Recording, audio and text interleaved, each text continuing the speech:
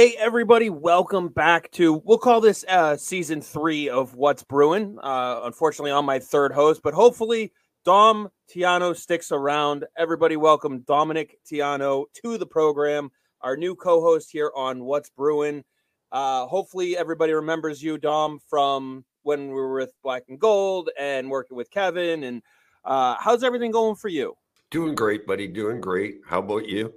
I'm excited to bring the show back and have some Bruins chat. Now that we're back here with the Hockey Podcast Network, great to have you on board. And it's always a pleasure talking Bruins hockey with you and all hockey in general. But I know the Bruins are your specialty and the prospects. And I'm looking forward to having a great show and a great season here. Yeah, I am as well, Chris. I mean, it hasn't been statistically, I guess, point-wise, we're doing great, but there's a lot of room for improvement for these Bruins. And, I'm sure we'll touch on a couple of those things tonight. Oh, yeah. I've got a list of stuff to go off of. I'm going to toss it to you, see if there's one thing in particular you want to start with. I know you mentioned a couple things before we jumped on here. Where would you like to start? Well, I want to start with Matt Grzelcyk, if we can, Chris, because everybody seems to be jumping all over Jake DeBrusk and his lack of production. And yeah, we can talk about a little bit about that, but before I begin my mini rant, let me ask you, Chris, are you satisfied, impressed, disappointed? Where are you on Matt Grzelcyk? I'm kind of in the middle. Nothing. He doesn't do anything in my eyes that makes me sit here and go, we have to do something with him. We have to keep him here. We have to re-sign him. Like I sit here and I go, what's his number? What's he looking for? Because he plays really, really well with McAvoy most of the time. He's pretty consistent most of the time. He's grown more into his role than maybe 3 years ago. And yet at the same time, you can get something for him. If he's going to ask for $5-6 million going into next year on his new contract, and you can package him with something to bring something else back, like a Noah Hannafin, for instance, just throwing a name out there.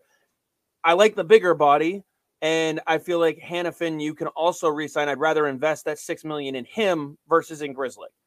But I also wouldn't cry if they said, well, if they announced a new 6x6 contract for Grzelcyk tomorrow, because I know he likes working with McAvoy. They're friends. They played together in college, and it's not like it doesn't work. Okay. Here's my mini rant. And I'm going to use recency biased, which is the last 2 games. We know the analytics are good. He's got good analytical numbers. But with any statistic, it always comes down to when are those statistics that go against you happening? In other words, how are they affecting the team? And I look at that 2-on-1 against the Islanders that put the Bruins down. They had to come back and tie it and then win it in a shootout.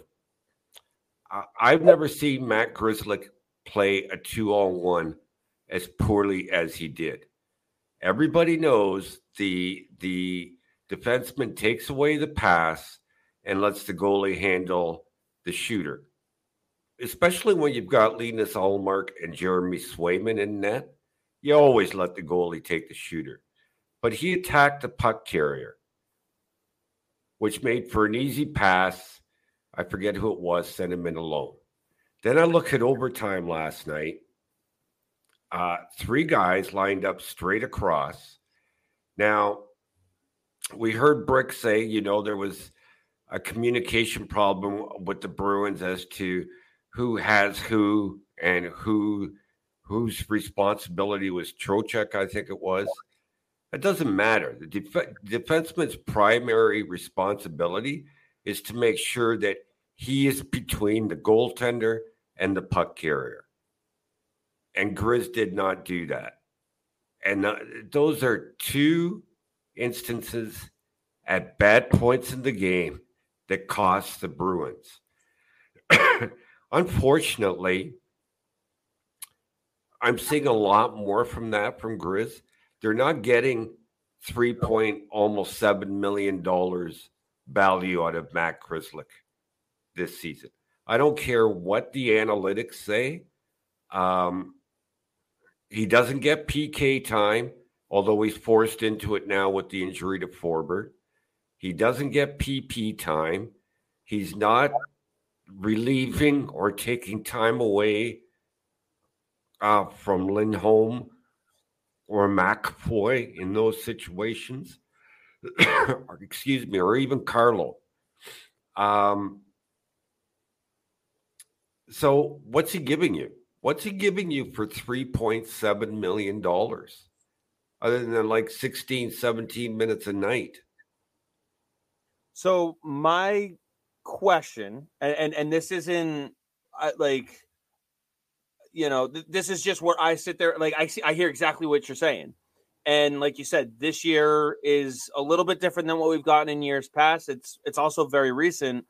So my question is, how much of this is because, one, right now, the partner he's most comfortable with in McAvoy is out. And I get it. He's got to play with other players. But he also has dealt with his own injuries this year, a little bit of them. And is this a situation where maybe he's hurt and he's not hurt enough to come out of the lineup because you have McAvoy and Forbort already out of the lineup, and maybe they'd sit him if those two guys were both healthy? Is it just, again, I'm not used to, because he's bounced around partners more this year than he has in the last 2 years when these weren't happening, especially in these last couple of games. So how much does that play into it? I see where those lapses are, and I'm with you 100%. I'm just curious how much of it has to do with those types of other things. I don't know. If he's injured, why wasn't he out before McAvoy went down or before Forbert went down? Could be a more recent injury. I'm just curious. That's all, I just don't think Jim Montgomery trusts him. You can go back to the playoffs last season, where he was a healthy scratch. You can go to every game this season where Montgomery refuses to use him on the PK, unless he's absolutely forced to. Kevin Shattenkirk is getting PP time over him. I mean, Kevin Shattenkirk has looked great on the power play. I'm not about that. He has a great pass to JVR down low in I think it was the Ranger game? No, the Islander game. The Islander game. Yeah, and that was just perfect. Beautiful. And like I said, I'm not, when it comes to Grzelcyk, I see both sides of the coin as far as, we want to keep him around versus we want to trade him. But yeah, exactly to your point, last year, Montgomery didn't play him at all in the playoffs, even though when he was forced to, they won those games against the Panthers. So if Montgomery doesn't trust him, then you should move on from him. You should try to package him with somebody else or a pick or something and try to gain something for him, because clearly Montgomery is going to be here longer than him if his contract's up at the end of the year. Right. Now, to your point about Shattenkirk, isn't what they expected from Matt Grzelcyk to give them? I mean, you can go back to Bruce Cassidy. Bruce Cassidy used Matt Grzelcyk over Charlie McAvoy for a while on PP1. I mean, do you think it makes a difference on the power play, though, that Grzelcyk is on the left side, he's a left shot D, versus McAvoy and Shattenkirk, who are both right shot D? Do you think the right shot defenseman on that power play fits better? Because we're also talking about who's going to replace Bergeron on the half wall, or on the elbow there, and the players that people keep mentioning are all left-handed, and so it makes the power play have to mirror itself. Right. I don't know. I always thought that the Bruins power play with Pasternak in his spot was better with a left shot defenseman, but that was with a right shot right shot in, as you say, the bumper position. So I don't know. I don't know whether it's which hand they shoot with. I just don't think Matt Grzelcyk is the guy that should be there, and I don't think he should be the guy on the PK. So I question, what is he giving you for $3.7 million a year? Yeah, it's a fair question, and you know, I do think he has trade value. So to your point, if you come to this wall of what is he bringing you, and the answer is a warm body capable of playing, like you said, 17, 18 minutes. Now, how much would it interfere with, you know, because the last thing you want to do is piss off your, you know, your franchise defenseman. But I feel like at this point they understand that it's also a business and you have to make business decisions. And, you know, at this point for the Boston Bruins, maybe it's best to move on from Matt Grzelcyk and get something for him before the deadline. I feel like McAvoy can handle it. And so, but just what does it do for the locker room and who are you getting in return? That is always the big question for me. I'll trade anybody, but what's the return? Well, yeah, without knowing the return, is I don't know. At this point, I can't see that Matt Grzelcyk is doing anything that would want Don Sweeney to bring him back next season. In fact, they tried to trade him last offseason. So, if you've tried to move him before, you know you're not going to bring him back. Why not move him now to try and do something to improve the team? Sure. Now, I mean, we're also seeing a lot of line shuffling from Jim Montgomery as well. Other players are also getting benched, namely, and standing out is Matt Poitras, which we'll dive into the benchings and the purposes behind it and all that stuff a little later on. But just as far as the way he's juggling the lineup, now, some of it out of a necessity. Zaka's out, McAvoy's out, Forbort's out. You know, you're trying to get some of the other guys involved as well. I mean, Geeky, number one center between Pasta and, you know, name your left wing. Heinen's look pretty good on that side. Marchand's look pretty good on that side. Like, you're seeing so much jumbled around in the lineup. Do you think they're trying to figure out who fits best in the long-term plans to maybe make a deal? No, I don't think so, because Jim Montgomery, based on everything that I've seen him do, is coaching to win. It's simple as that. I don't think Jim Montgomery gives a rat's ass about next year or the year after. You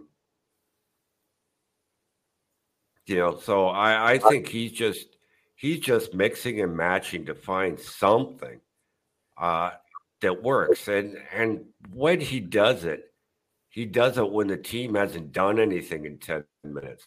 Like, you look at that Islanders game. Like, there was 10 minutes there where they looked like a CHL team. It was just it was terrible.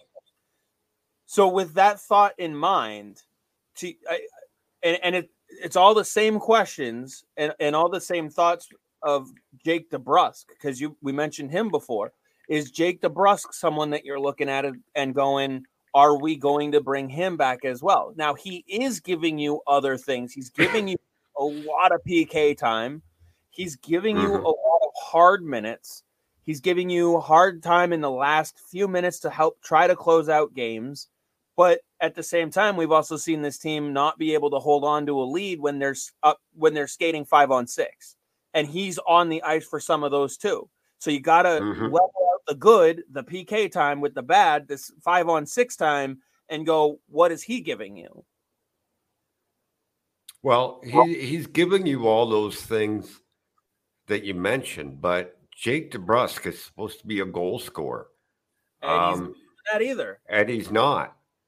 So what's his primary role? Is it 30 goal a season Jake DeBrusk, or is it Daniel Paille, a defensive specialist with a ton of speed? Like, who can chip in a goal here?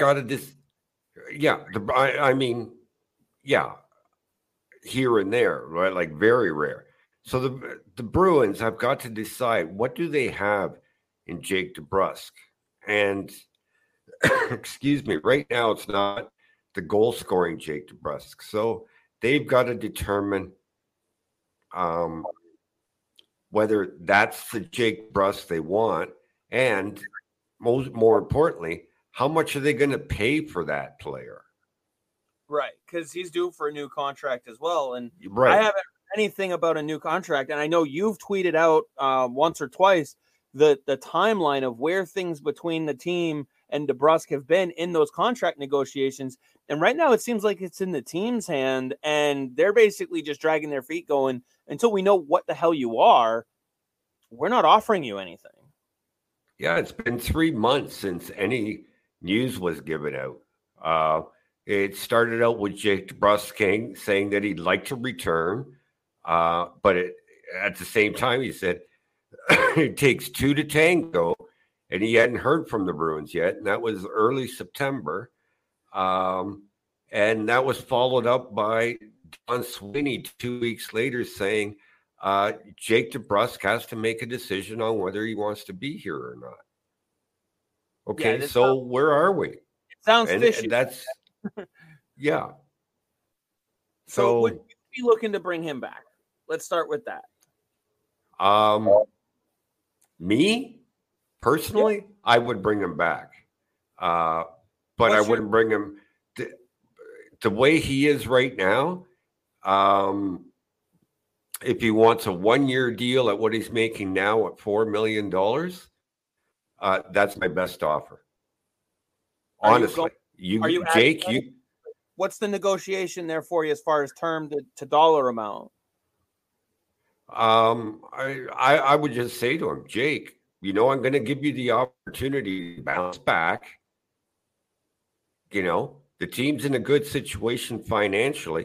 We can afford to pay you next year, but right now you're not showing that you're anything more than a $4 million player. So here's my 1-year deal for $4 million.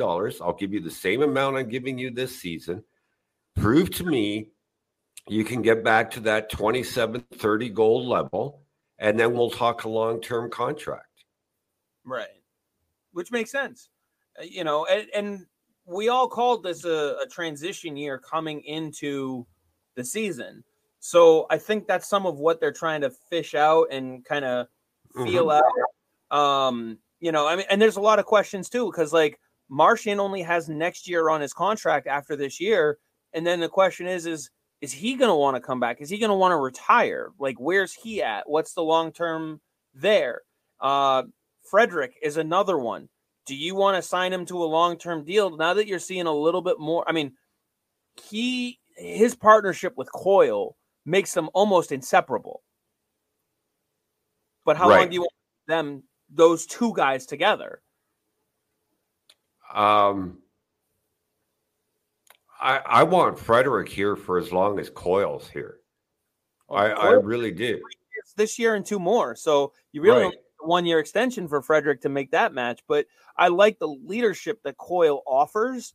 And I mean, really we're seeing this year, the guy can take faceoffs. Like, he's bringing all the extra value that DeBrusk is that you're seeing.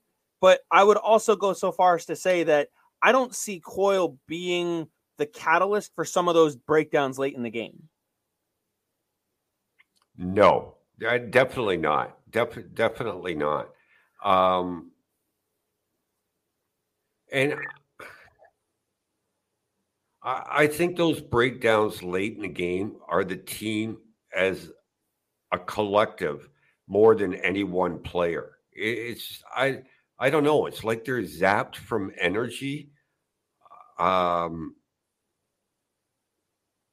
And it's just not late in the game. It's late in the period. So Is it shift management by the coaching staff? Now, this is where I want to circle back around to a guy like Matthew Poitras, because in the game where Zaka gets hurt, Montgomery shortens his bench. He moves Geeky over to center, which is fine. You're going to shift him in there when you're down a center. That is not the complaint that I have.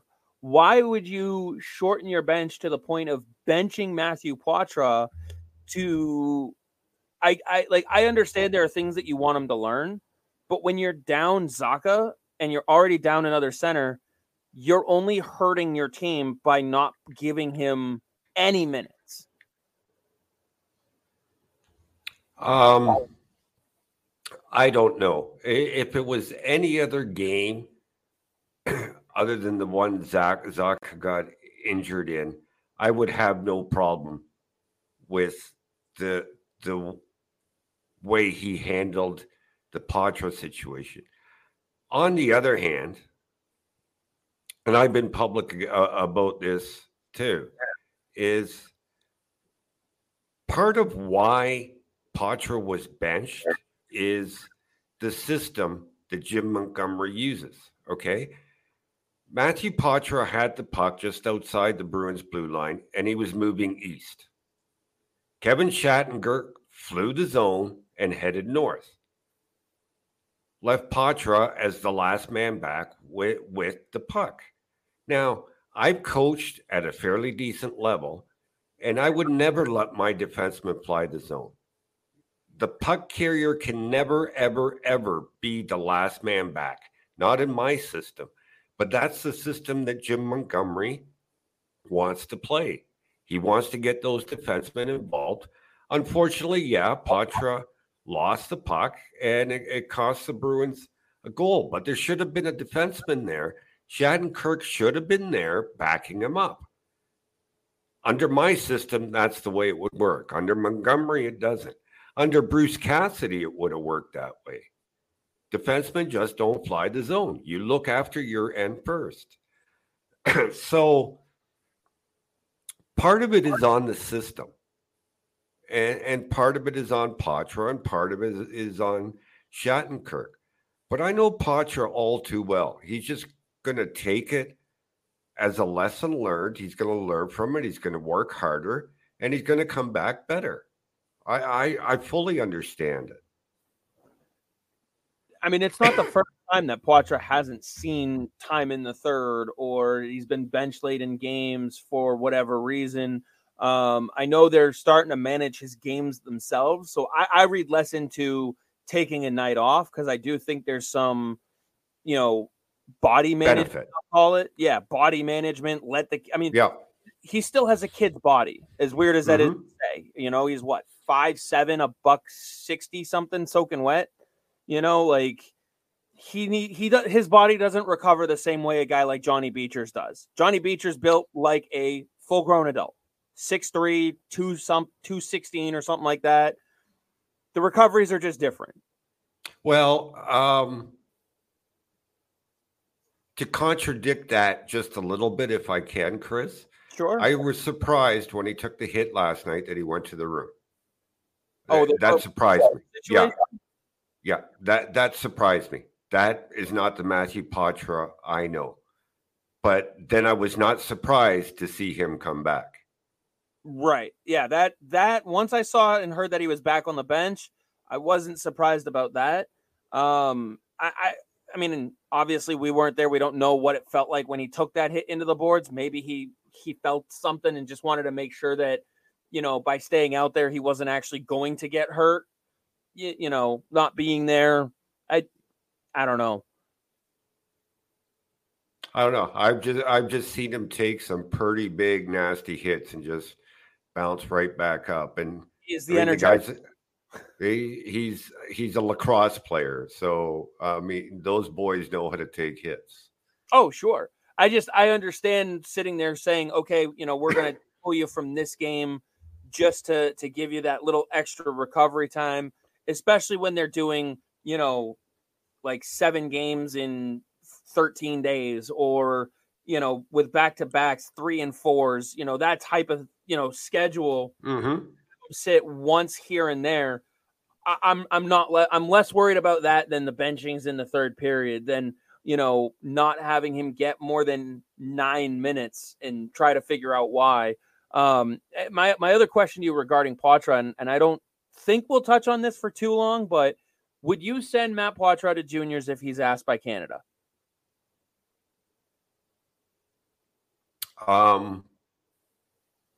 Well, I can tell you that the Bruins have been asked. Oh, they have been. Yeah, and Team Canada has left a spot open for somebody to be loaned in case somebody is to be loaned to them from the NHL, whether it's Poitras or somebody else. Now,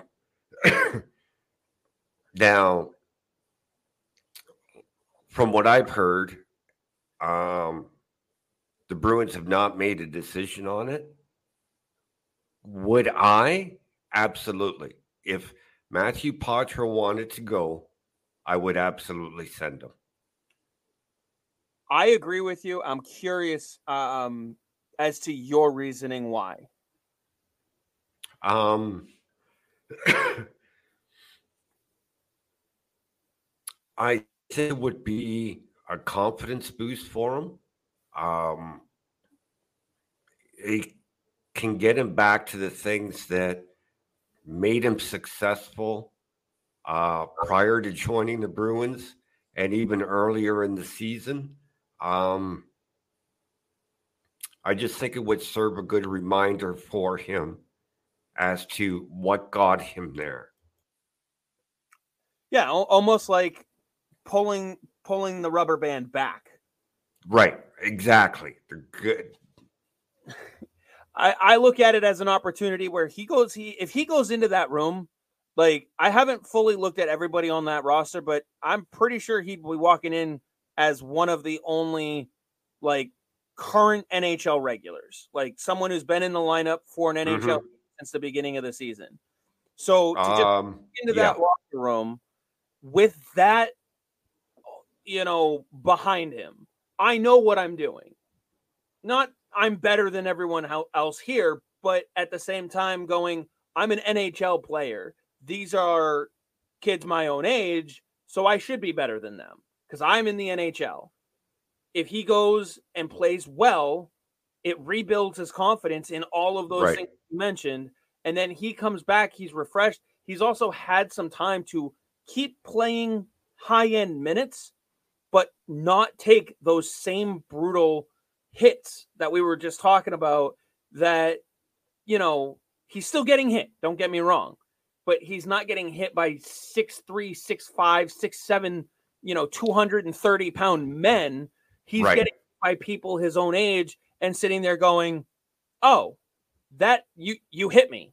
All right. Well, that's nothing compared to when, Zadorov threw me into the boards. Right. Right. I think I would have no problem. I would sit down with him and say, I would tell him how I felt about it. And just like we've spoken about, it'd be good for his confidence. He could go there and dominate in a tournament that he should dominate in, even though he's still only 19 years old. Right? Get his confidence back up, remind him of the things that made him successful, and then come back refreshed. He's going to be playing, but he's not going to be playing 4 games in 6 nights like a NHL hockey. And then I would ask him his opinion. And if I were a betting man and he was asked, I've interviewed him a couple times, and last summer I interviewed him and was talking about his teammate in Guelph, Cam Allen, who was representing Canada at the Hlinka Gretzky tournament. And Matt's grin went from ear to ear. He was so happy for him at an international tournament because he was dominating there and stuff. I think Matt would want to go. I think the opportunity to play for his country is high on his list. But I can't be 100% certain. I would think, having talked to him a few times, that he would want to go if he was asked. He seems that type of person that if he was asked and they valued his opinion, they asked him about it. And I don't see why Don Sweeney and his team wouldn't go to the player and ask him first, hey, they want you, and we want to know where you stand. Because if he really doesn't want to go, then sending him is just not the thing to do. Pointless. Yeah, I feel like he would want to go, but he would ultimately say, like, hey, if you guys don't want me to go, then I'm happy to stay here and keep playing for you guys. But I would love to go and represent my country. I'd love to go and play with, other players my age that I know and that sort of thing. So, yeah. Couple other specific players that I want to talk to you about as far as the long-term kind of goal, because Poitras is an interesting one, because we were talking about what you said is Montgomery coaches to win each game individually. Mm-hmm. As an organization, they're managing Poitras for the long term by giving him a game here and there and all that stuff. There's a couple other players that I want to get into with you. We're going to hear from our sponsors real quick, and then we'll come back.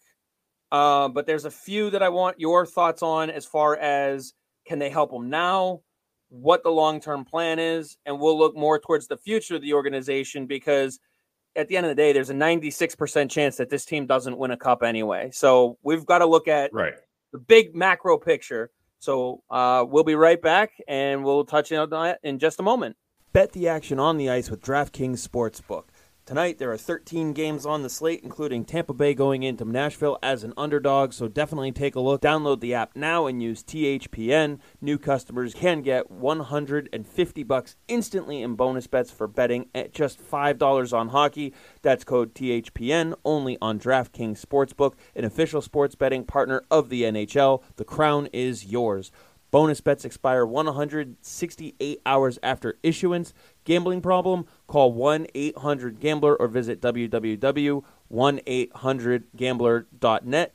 In New York, call 877-8-HOPE-NY or text HOPE-NY 467-369. In Connecticut, help is available for problem gambling. Call 888-789-7777 or visit ccp.org. Please play responsibly. On behalf of Boot Hill Casino and Resort, 21 plus, age varies by jurisdiction, void in Ontario. Bonus bets expire 168 hours after issuance.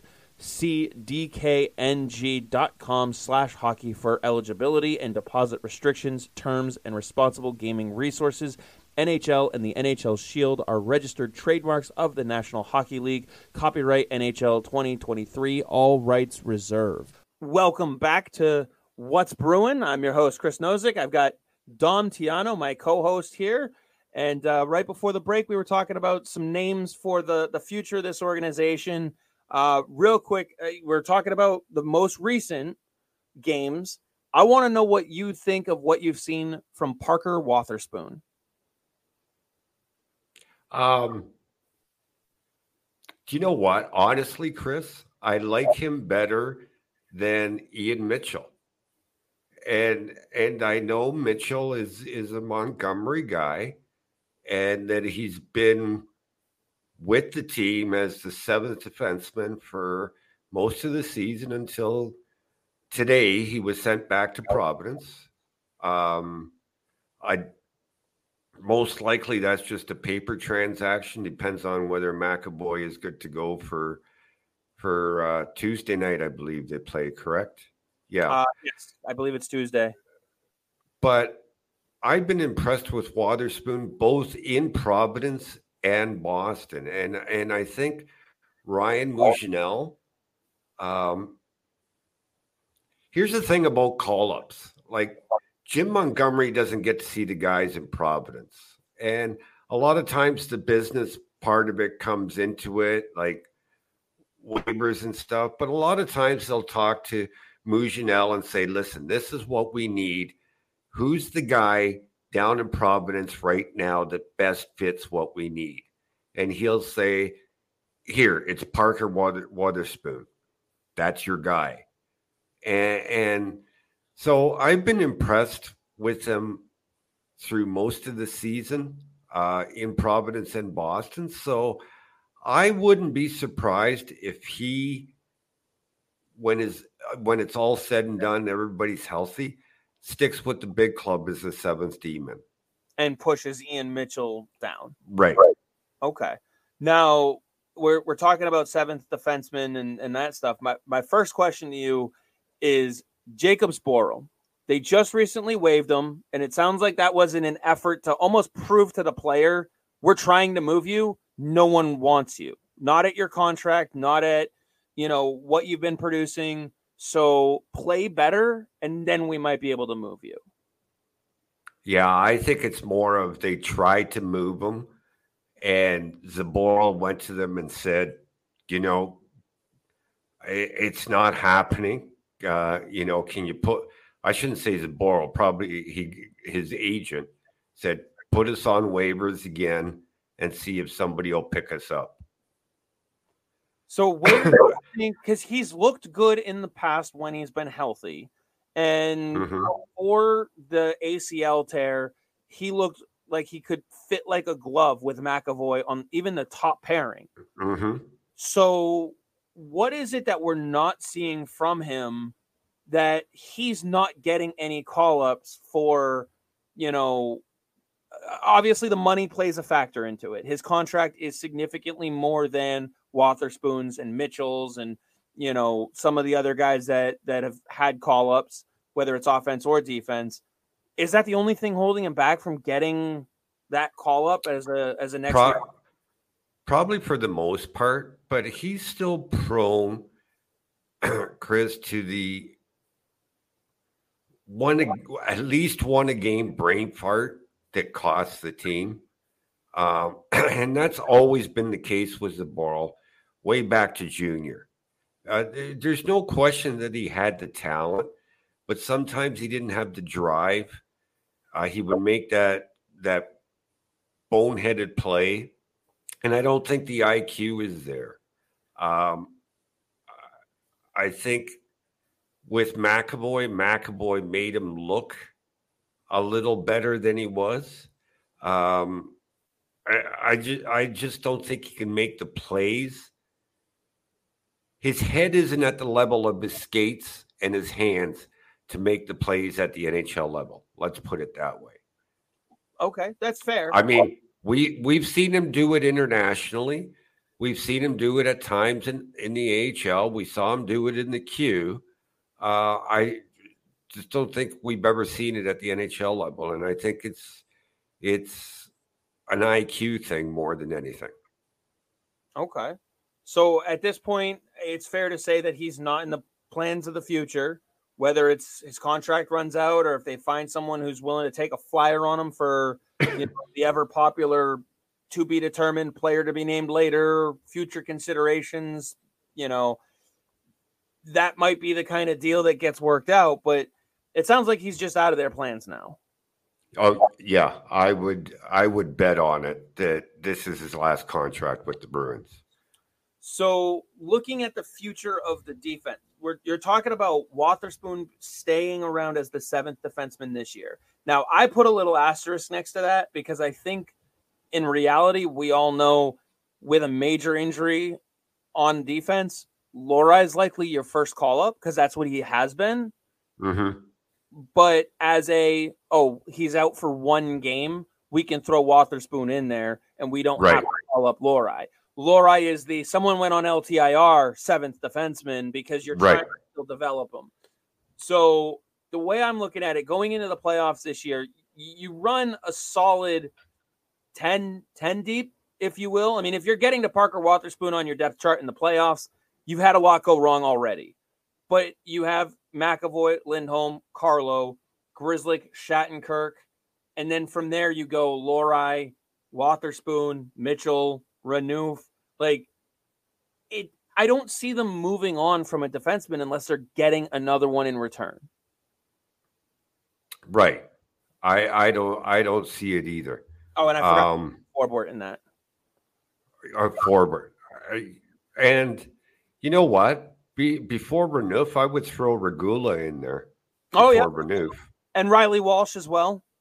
Yeah, you can't forget Walsh. So, they're 10 or 11 deep back there, but they're not all NHL defensemen. They're not regular NHL defensemen. No, but if you're getting to your eighth guy, ninth guy, you're in trouble. Yeah, I mean, you've already blown through an entire top 4 pairing. Right.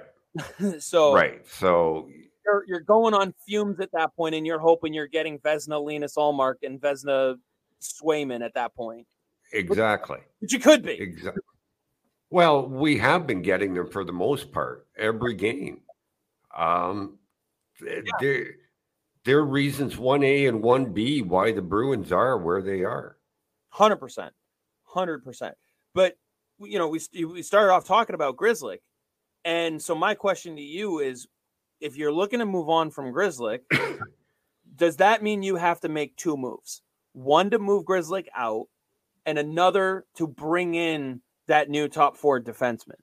Like, if we looked at Noah Hanifin, just as an example, you move Grzelcyk out to a cap dump situation, whether it's, Buffalo needs a defenseman, or Anaheim, you have a good trading relationship with someone like that. And then you move other pieces to go and get your Noah Hanifin replacement. It's either that. I think that's the way it's going to go. Or it'll be the infamous third team involved in the trade. And so let's say, for instance, it's Hanifin.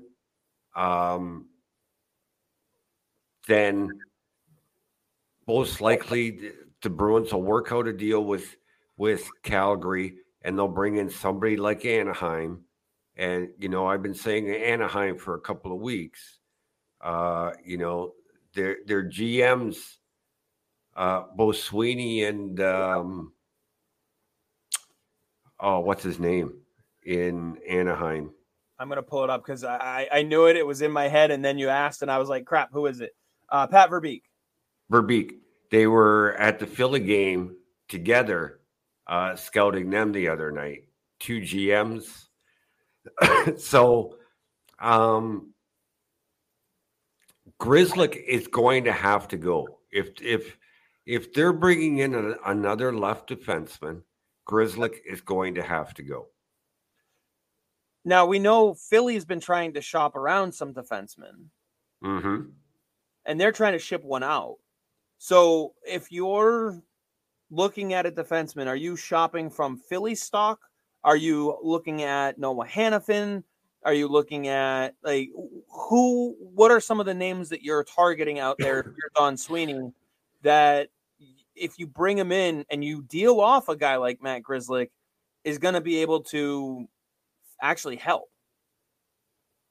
Well, I hate talking about other people's rumors because they're not mine, but where there's smoke, there's fire. And all the talk is Noah Hanifin. And when you have somebody like Renaud Lebois from RDS saying that other teams are afraid to trade for Noah Hanifin because they know his interest lies with signing with Boston in the offseason as a UFA, then you can believe him. He's as respected as they come when it comes to inside information. I call him the French version of Bob McKenzie. Okay. Which, if that comes to fruition, your left next year looks like Hanifin, Lindholm, Lohrei. Correct. In whatever order you want to put them. I'd love to see Hanifin, McAvoy. I mean, Lindholm, Carlo, and Lohrei, and who's on your right side now will have to be determined. And that's part of why I'm asking about some of the younger guys. Like, I know there's a lot of promise in a guy like Jackson Edward and a lot of promise in a guy like Frederick Brunet. But if they're a piece that has to get put into a package that gets you Noah Hannafin, you do it. You do it, right? You That's do it. like a no-brainer. Jackson Edward is, if I'm being honest and fair, is 4 years away from the NHL.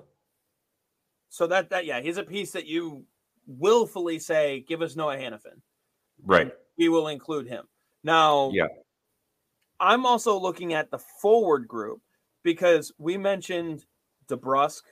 We mentioned, and then you have a guy like Van Riemsdyk, who's on a 1 year right now. Heinen's on his 1 year right now. Oscar Steen is an RFA at the end of the season. UFA. Could be a UFA. Could be a UFA, sorry. And then, like, down the middle, I think you're set. This team seems like they want to keep Zacha down the middle. So it looks like it's going to go in some order. Zacha, Coyle, Poitras, Beecher. That's your center depth for a few years now going forward. Yeah, and I'm fine with that. I'm not complaining about it. Don't get me wrong. Right. We've talked about how Zacha looks on the left wing. He looks comfortable there, especially when he's playing with Pastrnak on the right wing. Mm-hmm. That combination I really like. I just don't know who you'd put in the middle. And it sounds to me like they want Zacha in the middle and he wants to stay in the middle. So that line kind of goes out the window at that point, no?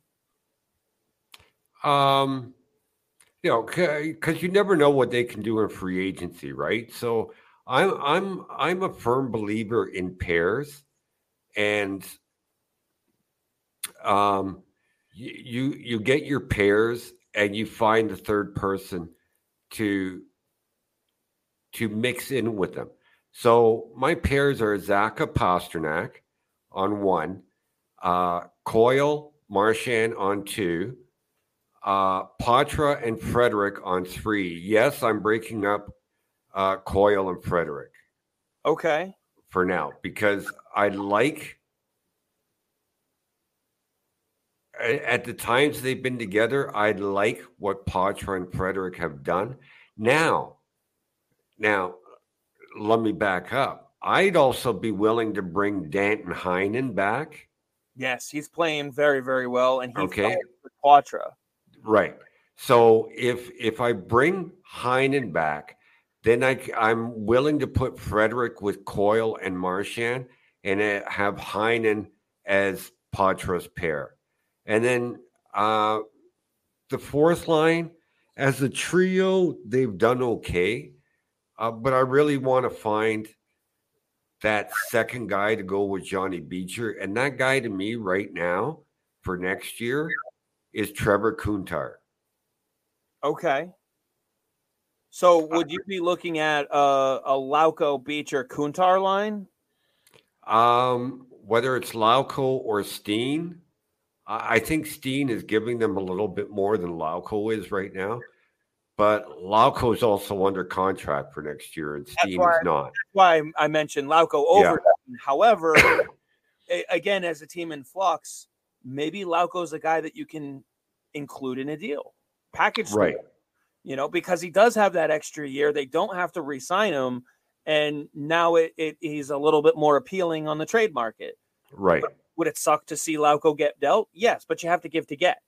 And exactly. And you mentioned a name down in Providence in Trevor Kuntar.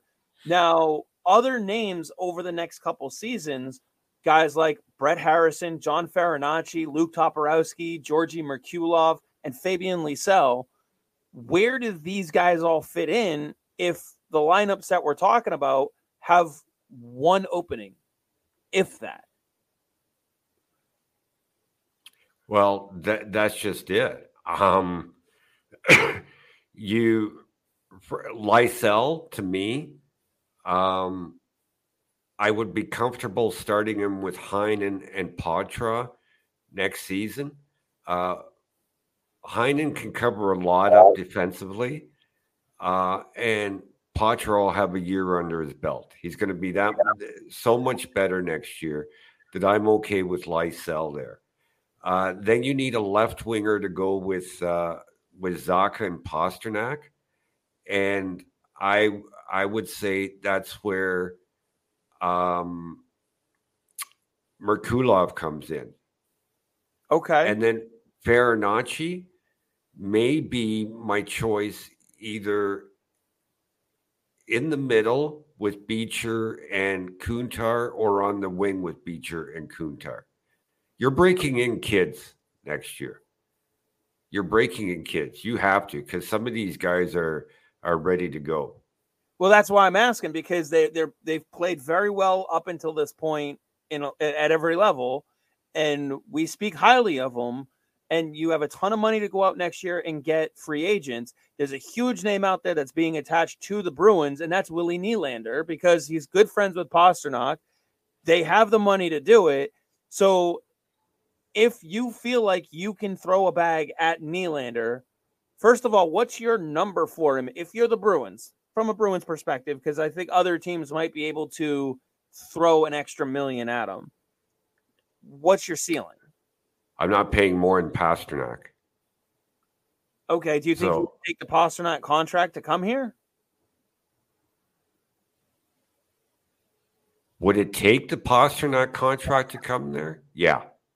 Do you think he would take it? So. I don't think he would take it. But I'm not offering more than Pasternak. No way. So Pasternak's your new ceiling for anybody that you bring in? Yeah. Okay. Unless they're going after Leon Draisaitl, Pasternak is my new ceiling. I mean, in 2 years, they've also got the $6 million coming off the books from Brad Marchand, so they'll have another bag in 2 years if they spend this year's wisely. Mm-hmm. So that's why I'm asking, because a lot of people want to bring in Willie Nylander, and I don't know what Chris to get him, but I'd love to try. You know, I've been talking about that for months and months now, about Nylander possibly being the guy. But how do you bring somebody in that's not at the level of a Leon Draisaitl and pay them more than David Pasternak? How do you do it? I don't care if it's Willie Nylander. At what point? I mean, I'm not saying like 14 million. I'm talking if you can get him in at 12.5. That's where I would cap out, because at the end of the day, he's hitting the market at a better time for cash to be spent. That's just how the business works sometimes, and we've seen that before, where guys get squeezed out of money. Tyler Bertuzzi's a good one from last year. He didn't get the 7-year, $6, $7, $8 million contract that he was looking for. I think he's lucky that he got 5. True. I don't know. I mean, at some point, you have to have an internal cap structure. And yeah, I'm not bringing, if it's me, I'm not bringing Nylander in for more than Pasternak. I'm not. No, it's a fair decision. It's where you draw the line, and everybody's going to draw their own line. Some people will draw exactly 25 that Pasta's got. Some people like me, I'd go just a smidge above it. I don't want him coming in at 13, 5, 14, because again, to your point, what's the internal cap structure look like at that point? Right. It's now for 14 million. If I can get Leon Draisaitl, yeah, I'm doing it. Yeah, exactly.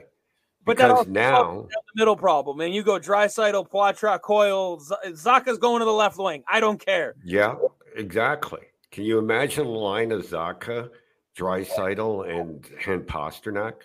Oh man. Oh, that would be filthy. But I think Draisaitl's a little bit of a pipe dream. Oh yeah, definitely. But that's the guy I would pay more money than David Pasternak. So with some of these guys that are starting to find their time coming up, whether it's next year or whatnot, I mentioned Mark McLaughlin, Brett Harrison, Kuntar, Farinacci, Merkulov. Where do you see these guys getting any looks this year because I feel like Patrick Brown is almost doing, in my opinion, what I was afraid Milan Lucic was going to do by signing here, and that's block an opportunity to look at some of these other guys. Now, for the road trip, the Jersey, New York, the Devils Islanders road trip recently, I completely understand calling up Jesper Boquist as a replacement for Zacha because you don't want to have 3 rookie centermen in your lineup. Well, I think, Chris, you have to take a look at the business part of the game. If you're calling somebody up for 10 games, it's a different story than calling them up for 1 or 2. Okay. And I'll give you the example I gave on another show yesterday. Okay. Matthew Patra needs to play 160 NHL games before he requires waivers. Okay. Georgi Merkulov needs to play 70 NHL games before he requires waivers. Now, we all know how the Bruins like to move players up and down to bank cap space. Okay. They've got nobody on the roster this year that's waiver exempt that they can do that with. They have to rely on guys that have already passed through waivers to be able to do that. I'm not calling Georgi Merkulov up to play 1 or 2 games, unnecessary games, and burning games off of that waiver eligibility for no reason. And people say to me, well, yeah, he's going to be on the team full time next year. Well, yeah, but on off days, you want that opportunity to be able to, in a paper transaction, send him down to Providence and bank cap space. That's the long-term thought process there. Because right. If you have him for 70 of 82 games next year, and you have all 70 left, then if he's waiver exempt at that point, that's I'd have to do the math, but that's a couple $1,000 every. If you have a 3-day off span, you send him down as a paper transaction. That's 3 days worth of, I don't know, call it $7,500 that you're capping, that you're establishing. Yeah. I'm throwing enough out there. The rough math is way off, but you get the idea. Yeah, and I guarantee you that's how NHL teams operate. They look at that. So it's not about just he should be the call-up. There's much more a deeper thought process that goes into it. Farinacci's the same way. Requires 70 games to reach waiver eligibility. Not to mention, you could be bringing them closer depending on their age. I'm not going to go through every player in Providence. You're bringing them closer to unrestricted free agency. You're bringing them closer to arbitration. You're losing control every time you're chipping away at the years of control that you have of that player. Right. So it's much more than just calling a player up just to have a look at them. So, in your opinion, if someone gets injured to a point where they're on LTIR, like Zacha's off of LTIR right now, he's just on regular injured reserve. So, we're expecting him back within another week would be my guess. Mm-hmm. Because if they were going to go 2 weeks without Zacha, I feel like, they'd really make sure he was all set, and they'd, I don't know. I feel like he'll be back within the next week, if that. But, let's say you lose Frederick for a month. Now are you dipping into one of those guys? Yeah, I'm dipping into Farinacci. Okay. He's my first call up from Providence up front. Okay. I like the thought process, and I hope many people listen to that, because there's a lot. I've even seen people. I saw someone on Facebook, I think it was the other day. I got into it with him a little bit. he was basically saying you just got to send Matthew Poitras back down to juniors. Send him back to Guelph because you're not playing him. You're not doing this. You're wasting it. Send him back to Guelph. Like, yeah. I said to him, I was like, for what? What's he going to gain from that? Like, he would gain. It's not like he wouldn't gain anything, because he would. I just don't think it's the best move for him or the organization right now. Let me rephrase. What would his game gain physically, tangibly? I think he would gain a lot more on the mental side, just like we talked about going to World Juniors. But if that's what he needs, send him to World Juniors and get him back in 3 weeks, not send him down until freaking April? I think he would be able to add bulk easier in Guelph than he can at the NHL level, Chris.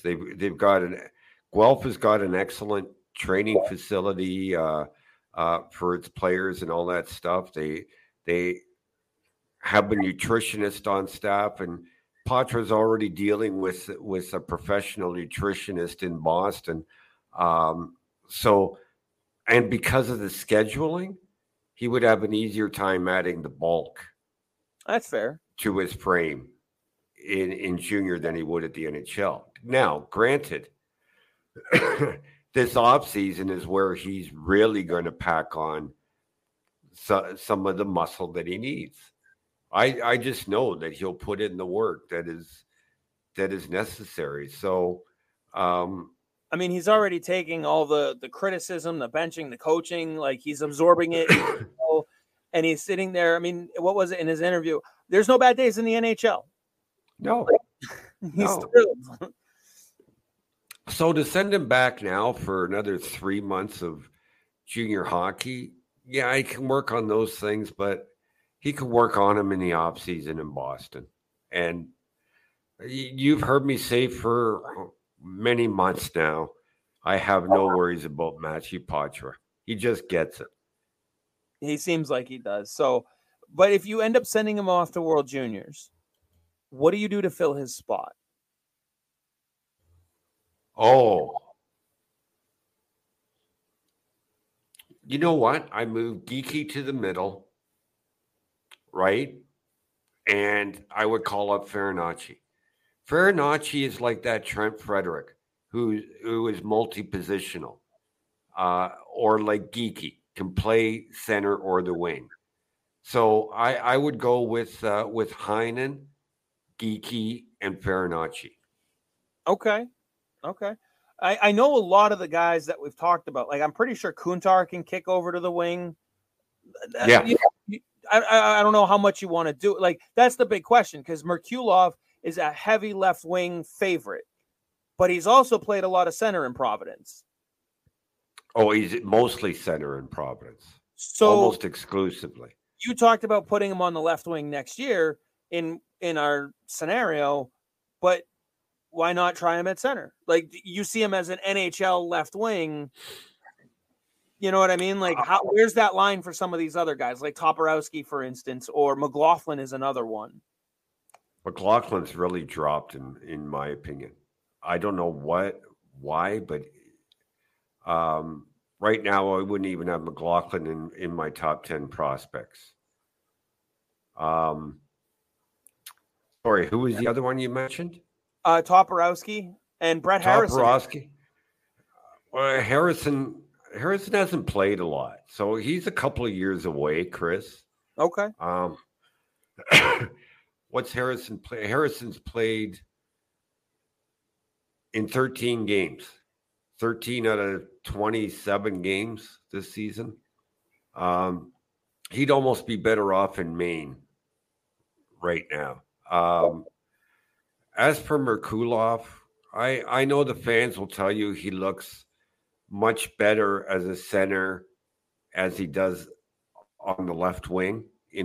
But again, that's Providence. Like, I asked them to tell me what makes him a better center than a better left wing.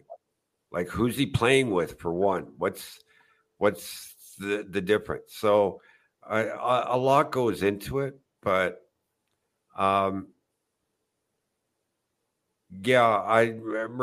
to me will start on the wing at the NHL level and maybe work his way to center.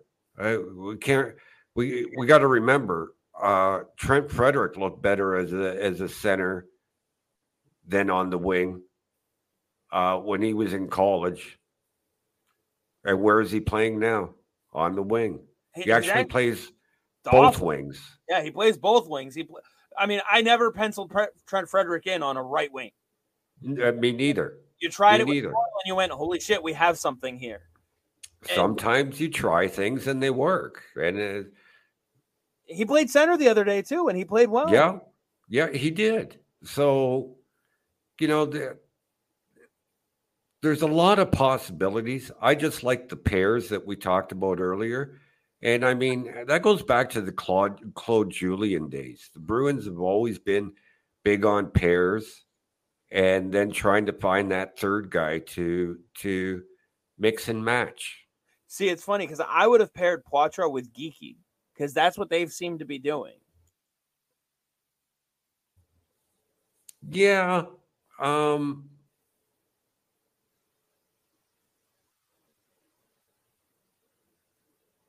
Yeah, I can see that one too. But Geeky also looks good down the middle too. Yeah, he looks really good down the middle, doesn't he? And he's shown a little more finesse than I think we thought he had by playing with Pasternak and DeBrusk on the left even. I'm not really that surprised. I knew it was a possibility that he had it in him. It's just never had the opportunity to show it, whether it was with Seattle or Boston, right?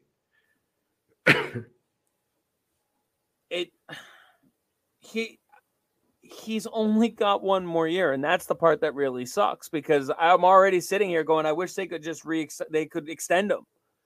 Because I like what I've seen from him with the versatility. Don't get me wrong. I'm not going to complain that I get to see it for one more year and go, okay, was it a flash in the pan or is this what he is? But he, looking at his progression from Seattle to where he is now in Boston, I sit here and I go, I got no reason to think this is going to fall off a cliff. No. One thing's for certain, the effort is always there with him. Yeah. That motor is going. Yeah. Now, anything can happen in a year and a half, but I'm not ruling out the possibility that they want to keep him around. But you've got a lot of prospects that you've got to make decisions on coming up real quick. So. And they're going to come across Don Sweeney's desk at the same time Morgan Geeky's contract is going to come up. What we do know is the Bruins aren't afraid to walk away from him. Yeah. They walked away from Dustin McFall earlier this year. They walked away from Mattias Mantikibi a year ago, who, by the way, is having a great year in Finland. Let me throw that out there. So the Bruins have been known to walk away when they don't fit into their plans. So do you think Mantikivi was allowed to walk because they just don't see him as part of their future? Exactly. Okay. No, if it's as simple as that, it is what it is. I mean, it'd be nice to have seen them maybe trade the asset of a player like that, but at the same time, he's far enough away from the league where it's like, what are you going to get for him? Exactly. They were going to, and he just doesn't fit into anything that they're trying to do with their drafting philosophy of the last few years. Like, he's 5'11". The Bruins haven't drafted anyone under 6'1" in 3 years. Yeah. So I mean, someone who's much. I think Marchessault is what 5'8", and he just won the Conn Smythe. So, maybe you need one short guy in the lineup, but I think that might end up being Matty Poitras. Yeah. So we've gone this entire hour plus, and there's one thing we haven't talked about, and I want to wrap up with it. Okay. All right. And that is the goaltending. All right. We have yet to mention the goaltenders in more than just passing. Now, there's a lot of people who are clamoring to trade one of them, one of Linus Ullmark or Jeremy Swayman. I think you and I are in agreement of why the fuck would you do that? Exactly. It is the strength, the pillar of this organization. And you do have, I mean, all of the guys that we've talked about, the futures of this team, the Harrisons, the Liesells, the Kuntars, the Toporowskis, those guys, very few of those guys are unmovable. I think the only one that you really want to sit there and go right now, unless I'm getting, Hannafin with a 7-year extension already attached to him. If someone says, I want Matthew Poitras, click, you hang up the phone.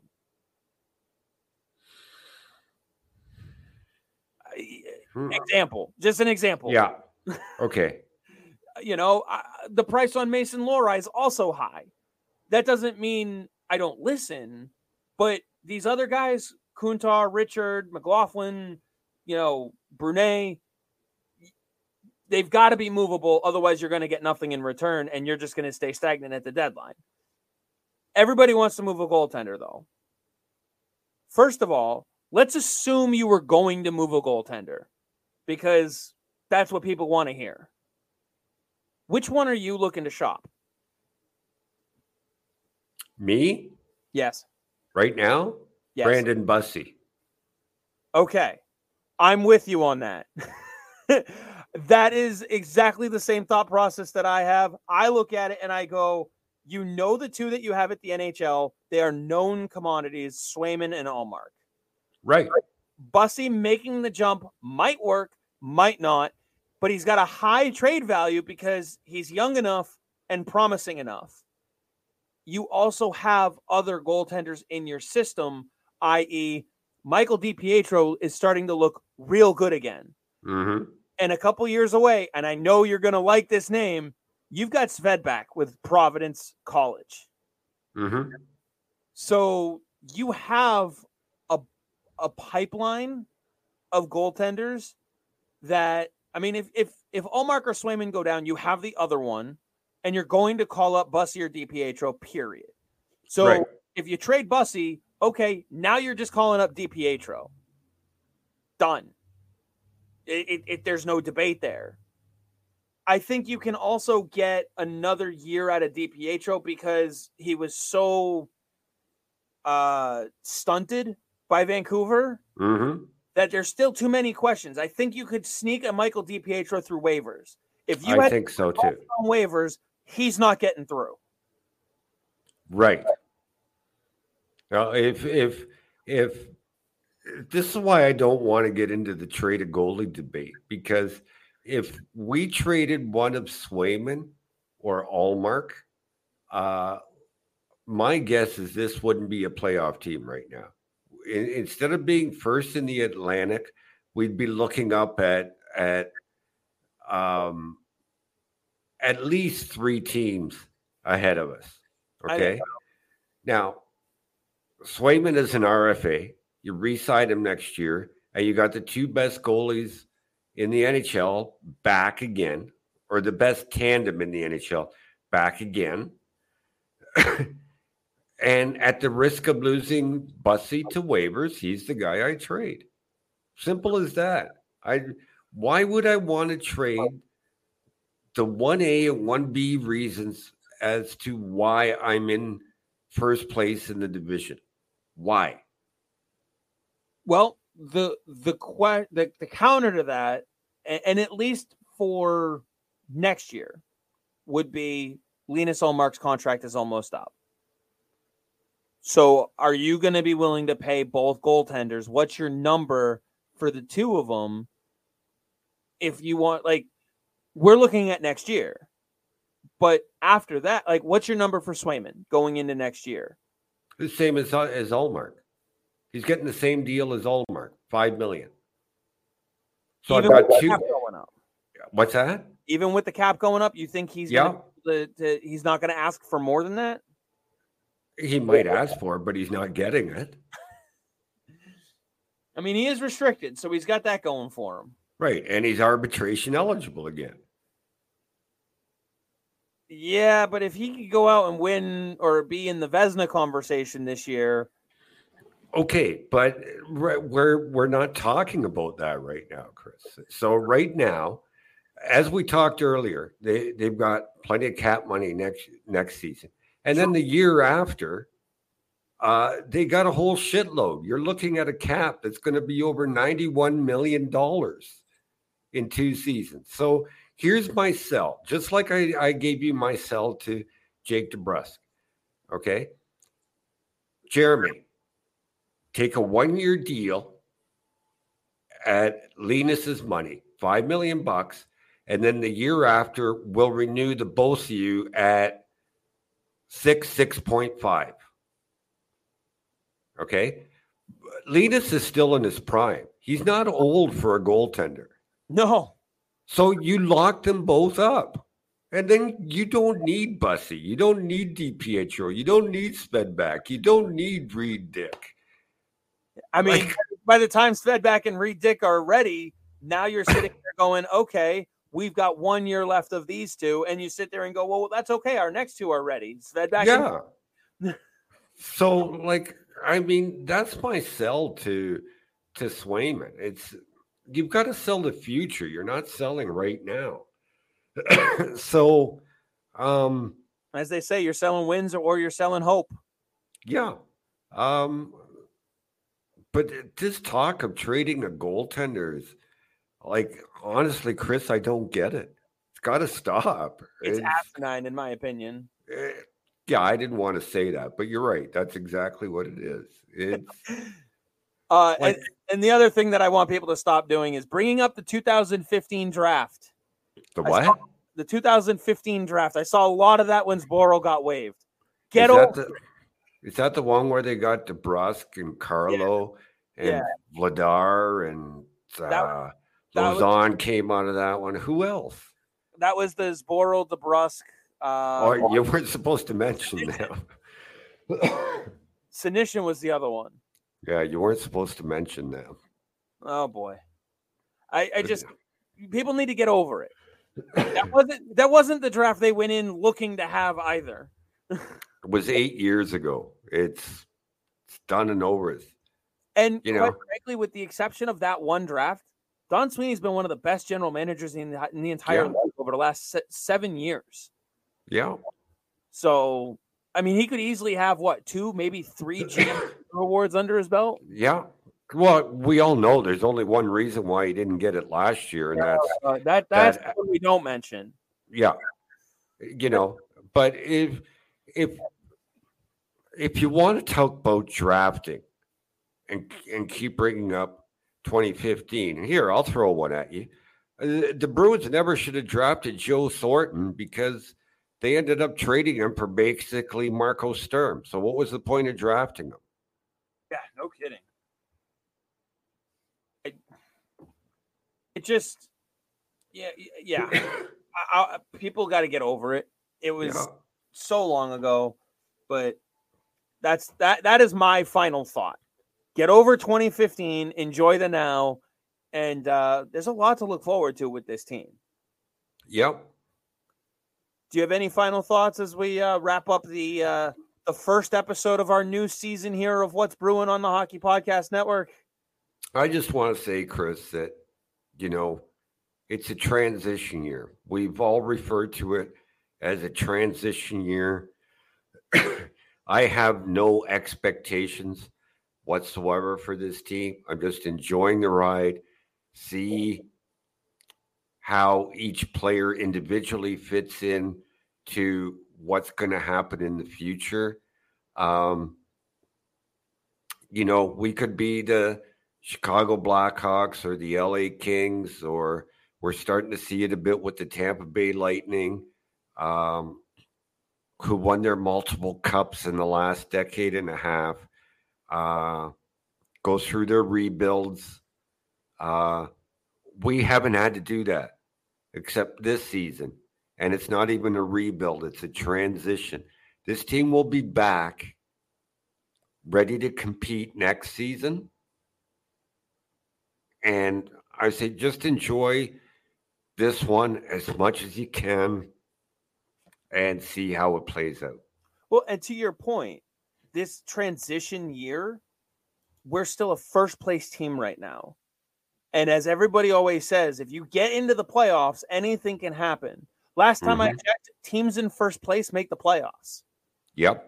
So doesn't that mean anything can happen? We saw the negative last year. Doesn't always happen that way. No, but look at the LA Kings, St. Louis Blues. It happens. It happens. So this week, as you mentioned, we got the game on Tuesday, home against Minnesota, and then we've got the game in Winnipeg on Friday, back to back with another game at Minnesota on Saturday. So I feel like if you can take away even 4 points out of the week, that's a successful week.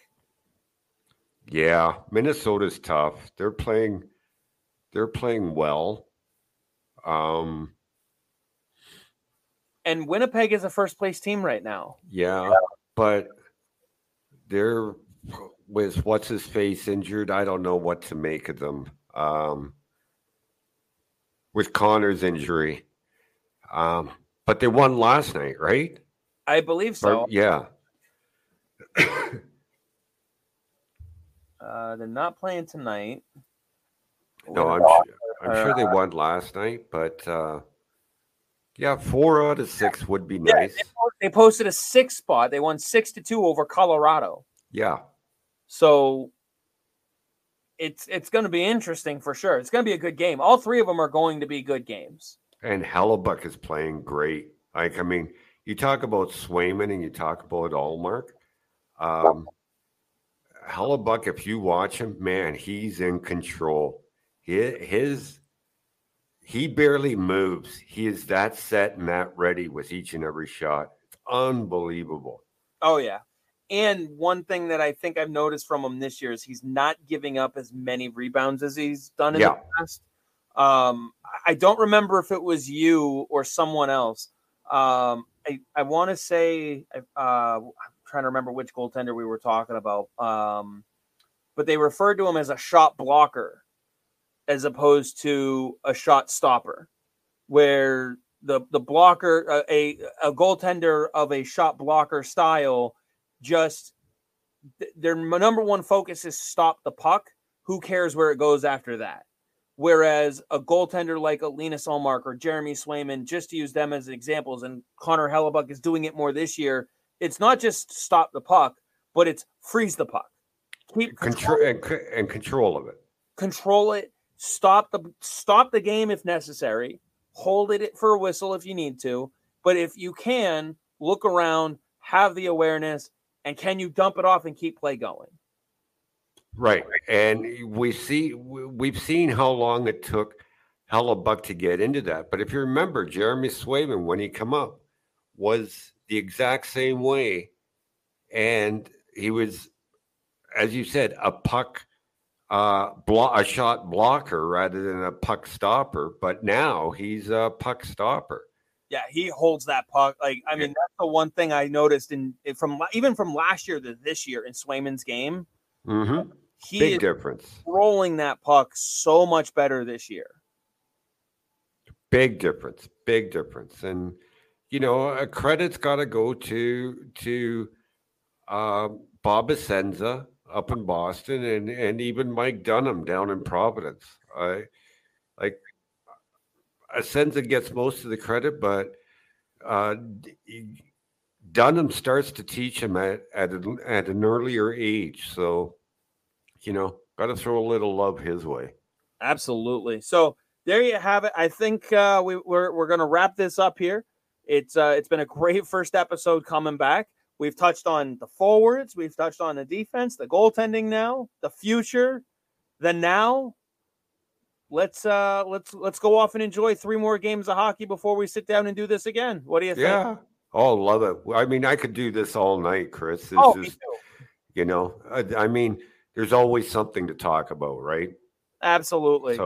So we'll be back again in whether it's a few days or a week. We will be doing this a lot more because, well, we love doing it. So hopefully people have learned a little bit from this episode, and we'll get some questions and such and stuff like that. I know I reached out.